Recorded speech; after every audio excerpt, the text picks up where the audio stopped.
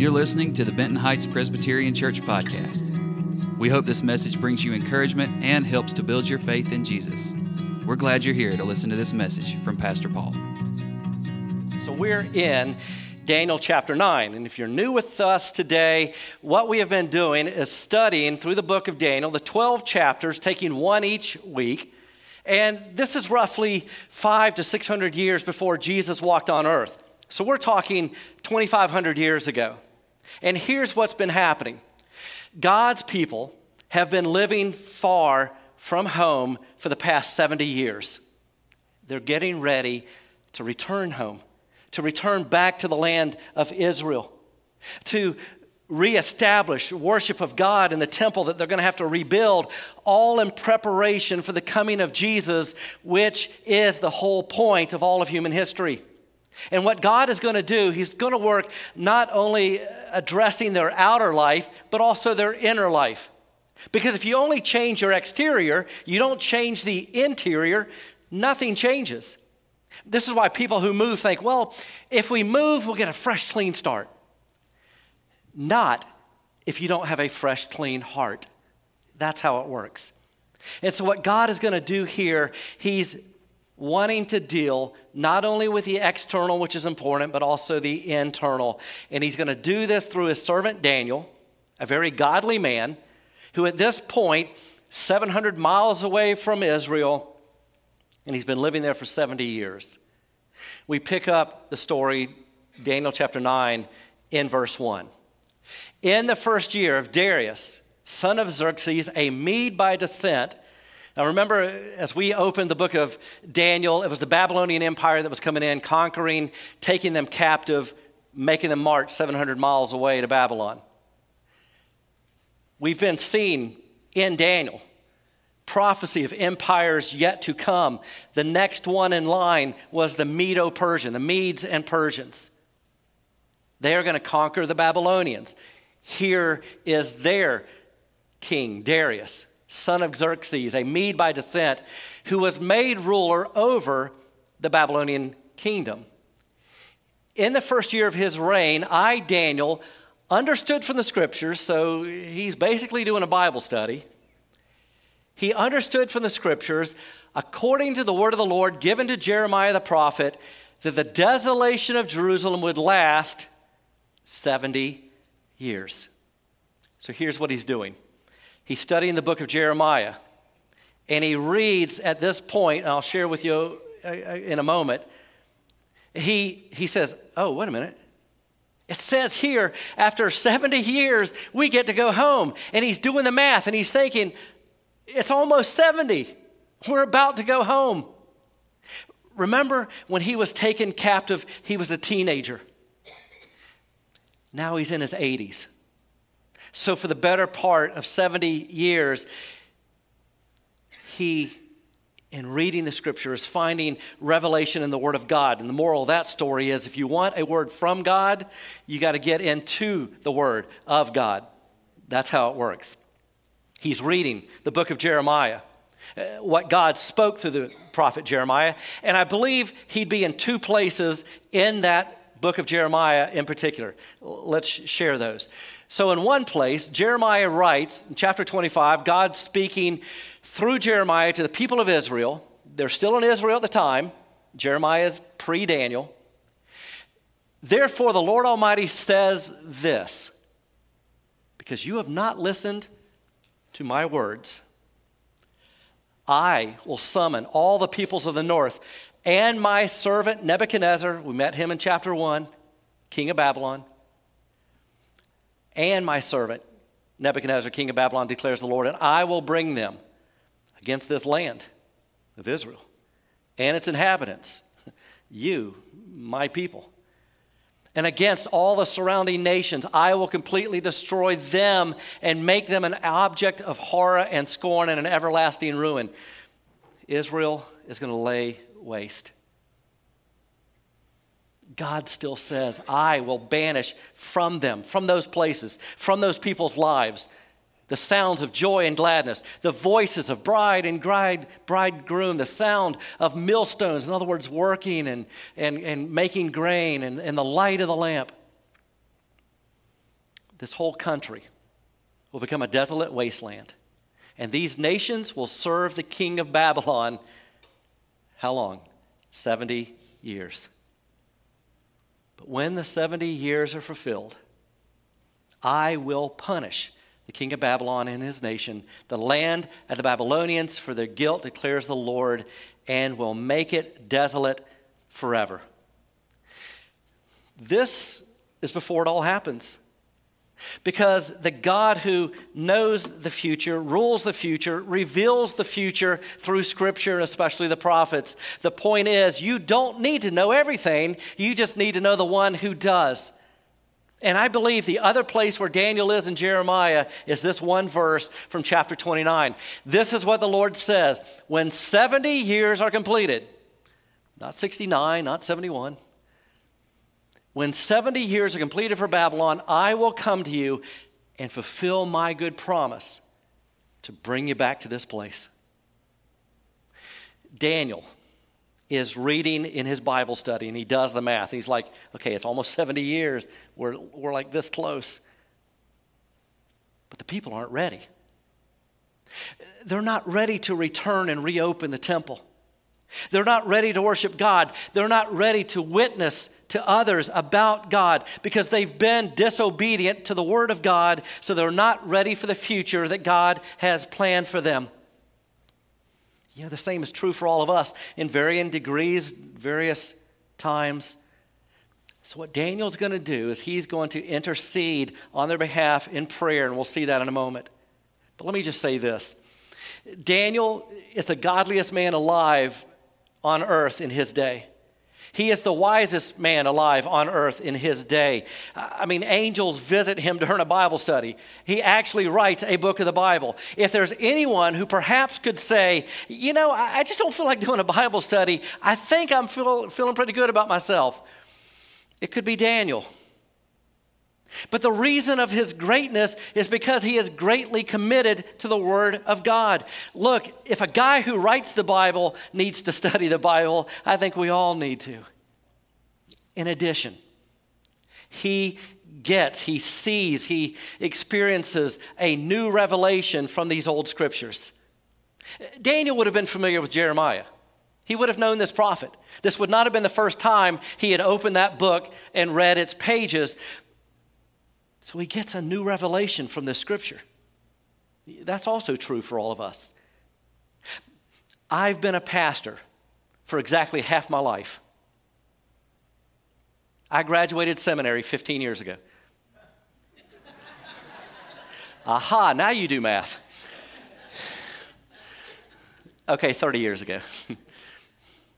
And there are parts of the Bible that I've studied over and over, and I'm here to report that as I still study them, I learn new things. You know why? Because this is a supernatural book in which God speaks. And ultimately, the Bible says about itself that it is living and active.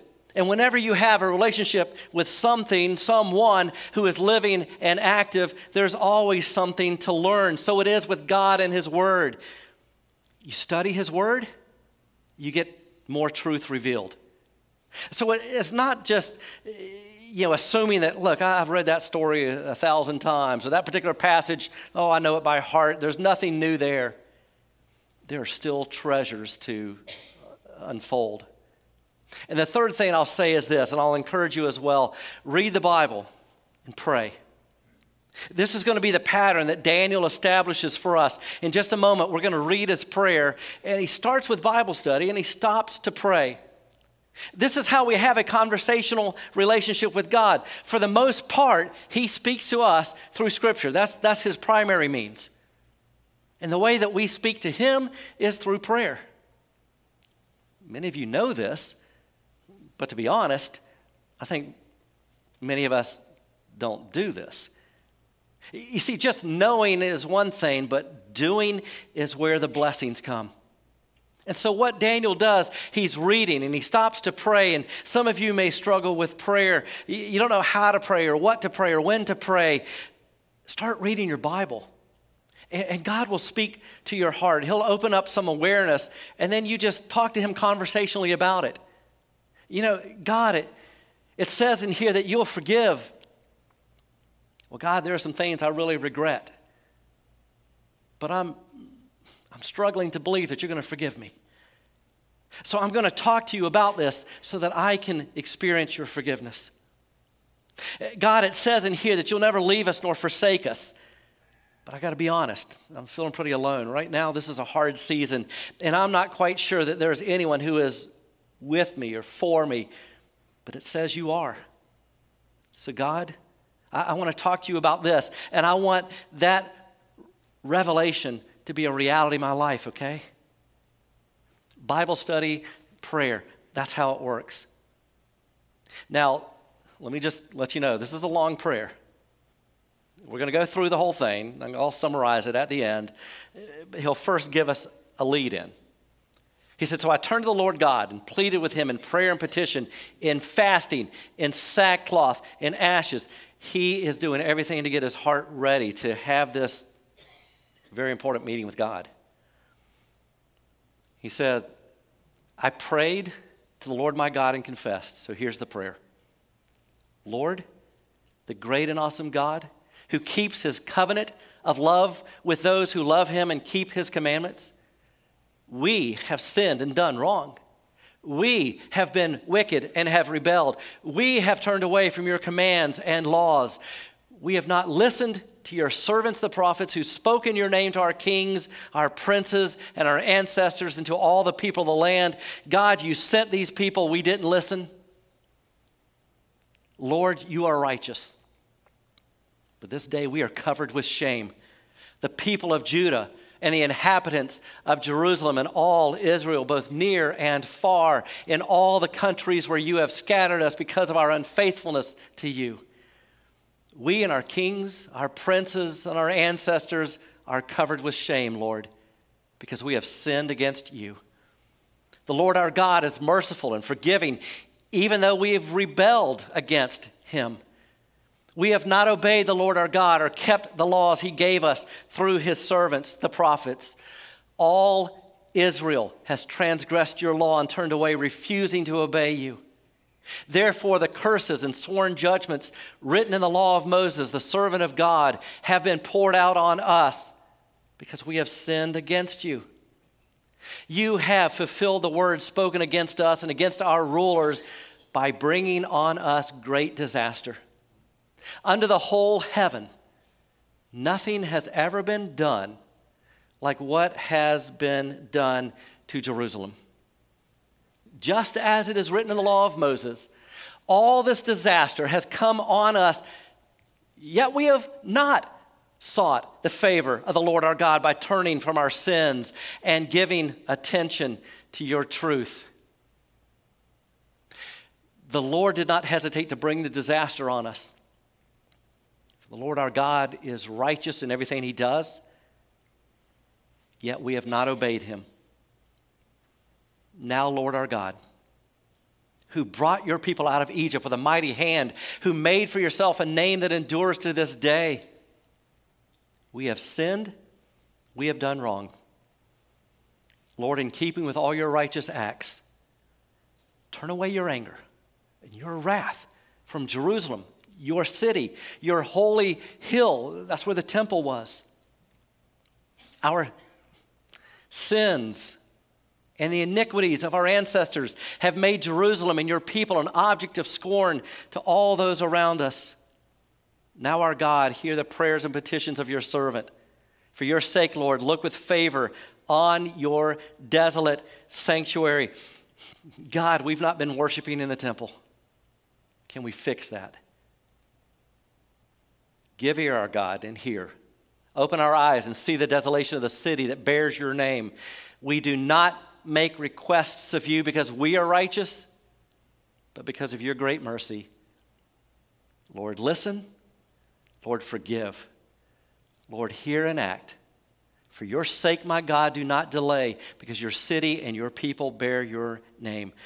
Long prayer, but passionate prayer, heartfelt prayer, emotional prayer. And notice some of the things that are significant to the character and consistency of Daniel. At this point, he's been walking with God faithfully through his teen years, his 20s, his 30s, and so on. He's now in his 80s. Number one thing in relation to his character and consistency is that Daniel, we've seen, has always surrounded himself with godly friends. We met those guys earlier in the book. We know them as Shadrach, Meshach, and Abednego. They pray together, they serve together, they suffer together, they do life with God together. Ultimately, your life is largely defined by the company that you keep. Thank you for being here this morning.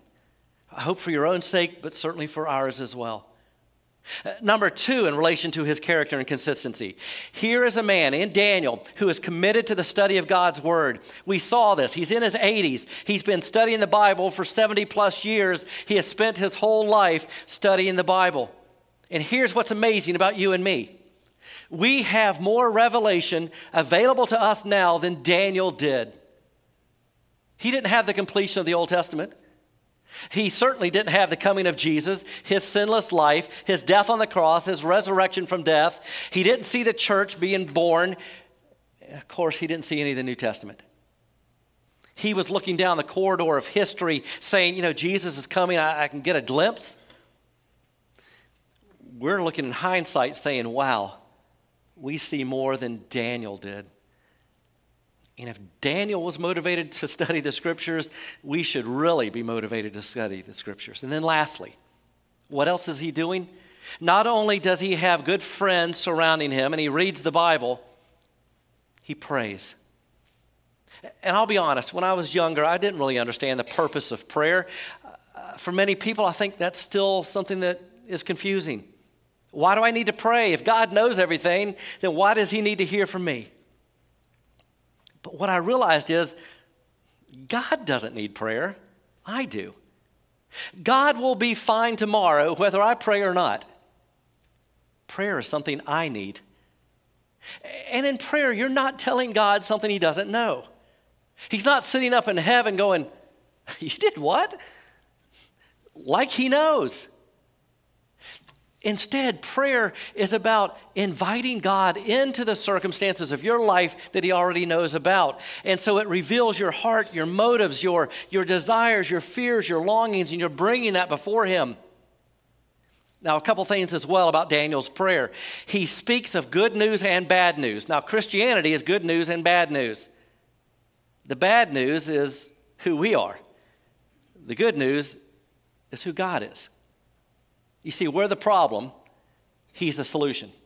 We make the mess, he fixes it. And that's basically the essence of Daniel's prayer. So let me start with the bad news of who we are and then get to the good news of who God is. Daniel is speaking of sin over and over in that prayer, and he uses a whole array of words to describe it. He talks about acting wickedly, wandering from the path, evil, rebellion, treachery, all this language to give a fuller perspective of really how bad our behavior is. And then what Daniel does, you read his prayer, he identifies himself with the people who are sinful. He says, we. Question, is Daniel a good guy? He's a good guy. He's one of the godliest men alive on the planet. But he knows he's far from perfect. And he doesn't compare himself with others. He compares himself and his people with God. And so he says, we have sinned, we have failed. You see, it doesn't matter how godly you are, how long you've been a believer, how much Bible you know, there's always something to work on. There's always progress to be made. That is why the Christian faith requires tremendous humility. God, here's what I think I'm feeling you telling me I need to work on in my life. God, here's what I need to change. God, here's where I need your help right now. You may be a very mature, seasoned believer, but there are still some things that God is revealing to you that he needs to work on and you need to take account for. Now, we don't talk much about sin in our culture because people don't like it. Daniel, mind you, is a politician. He's working for the government, and he actually talks about sin.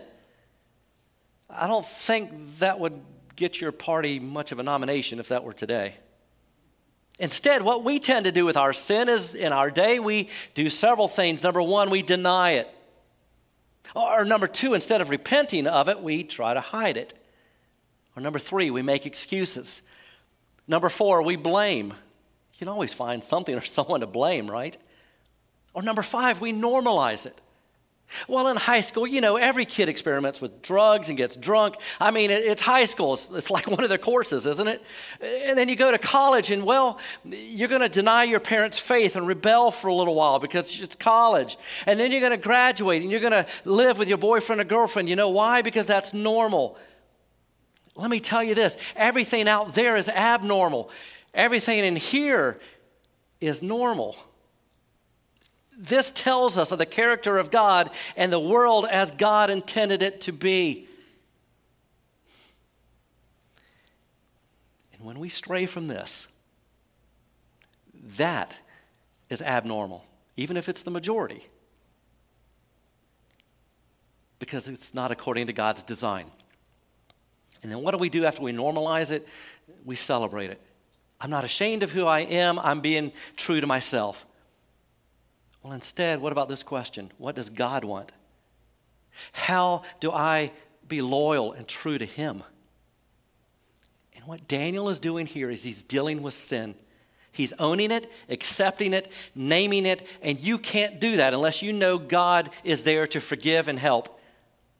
And then Daniel tells us a whole lot about God in his prayer. He says that God is loving and relational and compassionate and forgives, and He doesn't give up on us.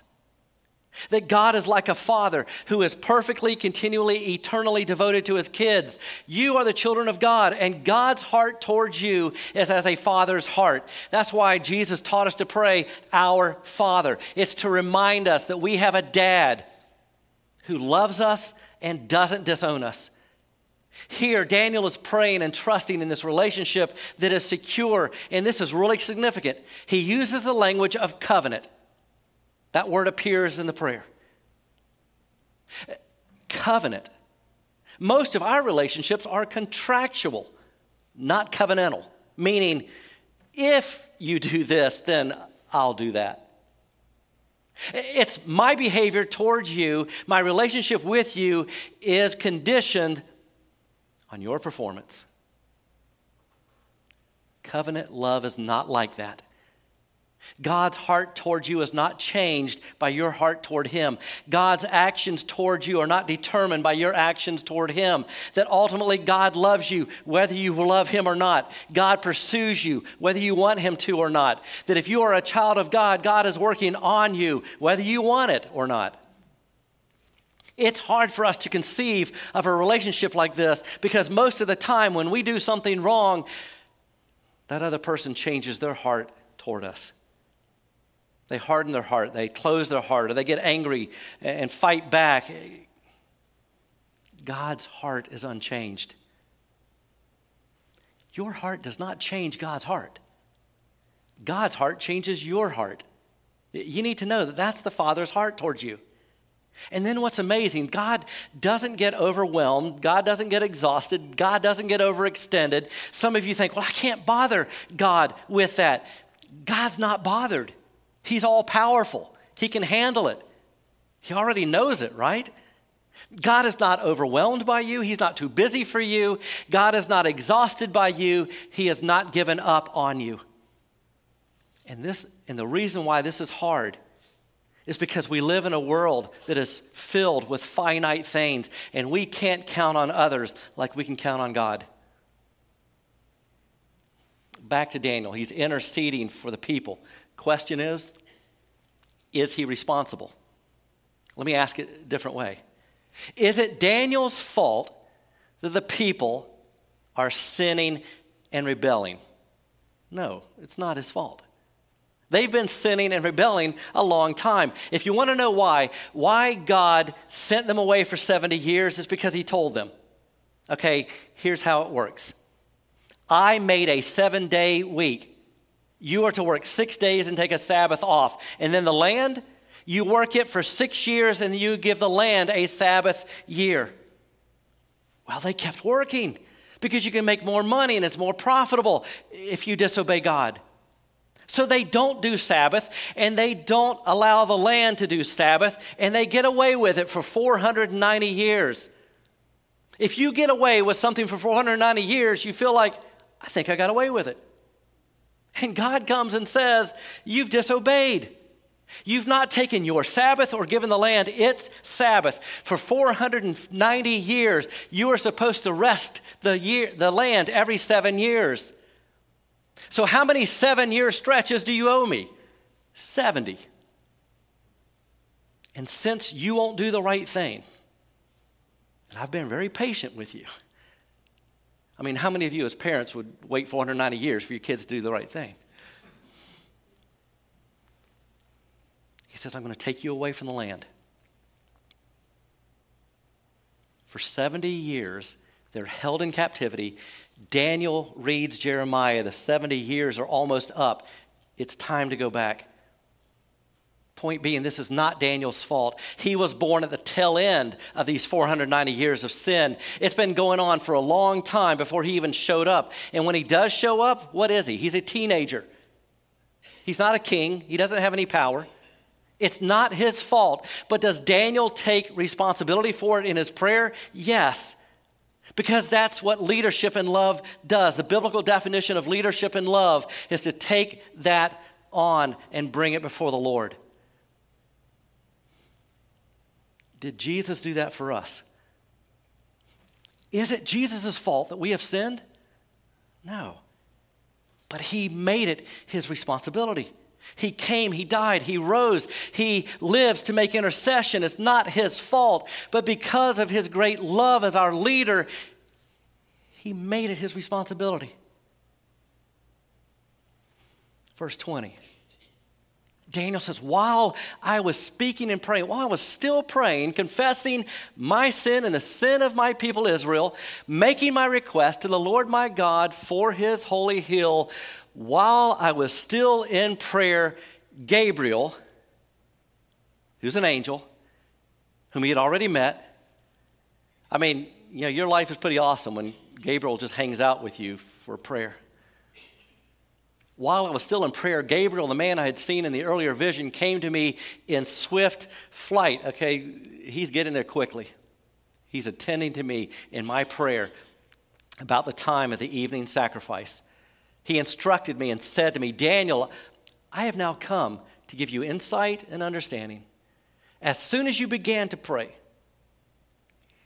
notice that, as soon as you began to pray, not when the prayer is finished, as soon as you began to pray, a word went out, which I have come to tell you, for you are highly esteemed. Therefore, consider the word and understand the vision.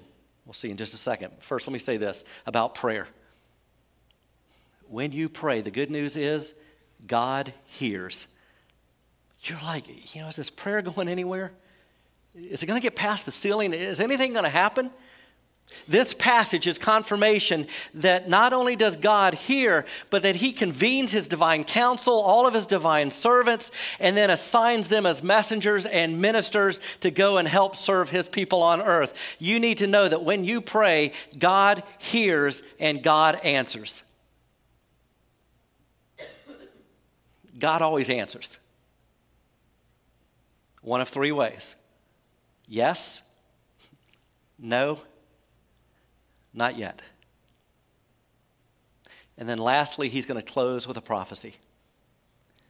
70 sevens, most people believe that represents 77-year periods of time, whatever it is exactly, are decreed for your people and your holy city. 2, and then now here's a list of 6 things. To finish transgression, to put an end to sin, to atone for wickedness, to bring in everlasting righteousness, to seal up vision and prophecy, in other words, to fulfill it, and to anoint the most holy place. No one understands this. From the time the word goes out to restore and rebuild Jerusalem until the anointed one, the ruler, comes, that's Jesus, There will be 7 sevens and 62 sevens. It will be rebuilt with streets and a trench, but in times of trouble. After the 62 sevens, the anointed one will be put to death. Jesus dies, and we'll have nothing. The people of the ruler who will come, that's, I believe, the Antichrist that we talked about last week, and destroy the city and the sanctuary. The end will come like a flood. War will continue until the end, and desolations have been decreed. He will confirm a covenant with many for 1 7. In the middle of the 7, he will put an end to sacrifice and offering. And at the temple, he will set up an abomination that causes desolation until the end that is decreed is poured out on him. Needless to say, this prophecy has been a topic of much curiosity and speculation for centuries. I'm not here to tell you exactly what it all means because I don't know. But I can tell you this. It's talking about Jesus Christ and his first and second coming. But as we look at this prophecy, there are many people who love God, who know the Bible, and come at different conclusions to this prophecy. Here are just some of the questions. Are these events past history or future prophecy or a combination of both? Are these 7 or 77, are they 70 weeks, 70 years, 70 periods of 7 years? Are they literal or symbolic? You know, like Jesus said, forgive someone 70 times 7. That's symbolic. That doesn't mean, okay, I got to 489, I give them one more chance. It's that life of forgiveness that you're... And lastly, it says that the clock will start when the word or the decree goes out. Well, which decree? Now, here's what I do know. Those 6 things that we listed out, Jesus accomplishes all of them. The finishing of transgression, the putting an end to sin, the atoning for wickedness. He dies on the cross, you know, in our place for our sins and pays our penalty that's due to God. Number 4, he is the one who brings us everlasting righteousness in his second coming. 5th, he will fulfill all biblical prophecy. And 6th, he's the one to anoint the most holy place. When he comes back, everything will be as God intended, God had preordained, God prepared, God planned. My point is this. I'm not on the planning committee. I don't know when and how. But I want to make sure I'm on the welcoming committee when he comes back. And so that being said, it kind of makes more sense now why the Bible will say, you know, right now we only see in part, we only know in part, like looking through a fogged window. You're like, I see, but it's not real clear. That's because the righteous live by faith, not by sight. We have sight for the things in the past. We have faith for the things in the future. I don't exactly know when or where, but I know who. His name is Jesus. And he is alive and well right now. He is living to make intercession. And he will come back to judge the living and the dead and to establish an eternal kingdom of God, put an end to Satan and all sin, and bring blessing upon blessing for his children. We hope you enjoyed the message. You can connect with us on Instagram, Facebook, our website, bhpres.org, and subscribe to our YouTube channel to stay up to date on all our latest content.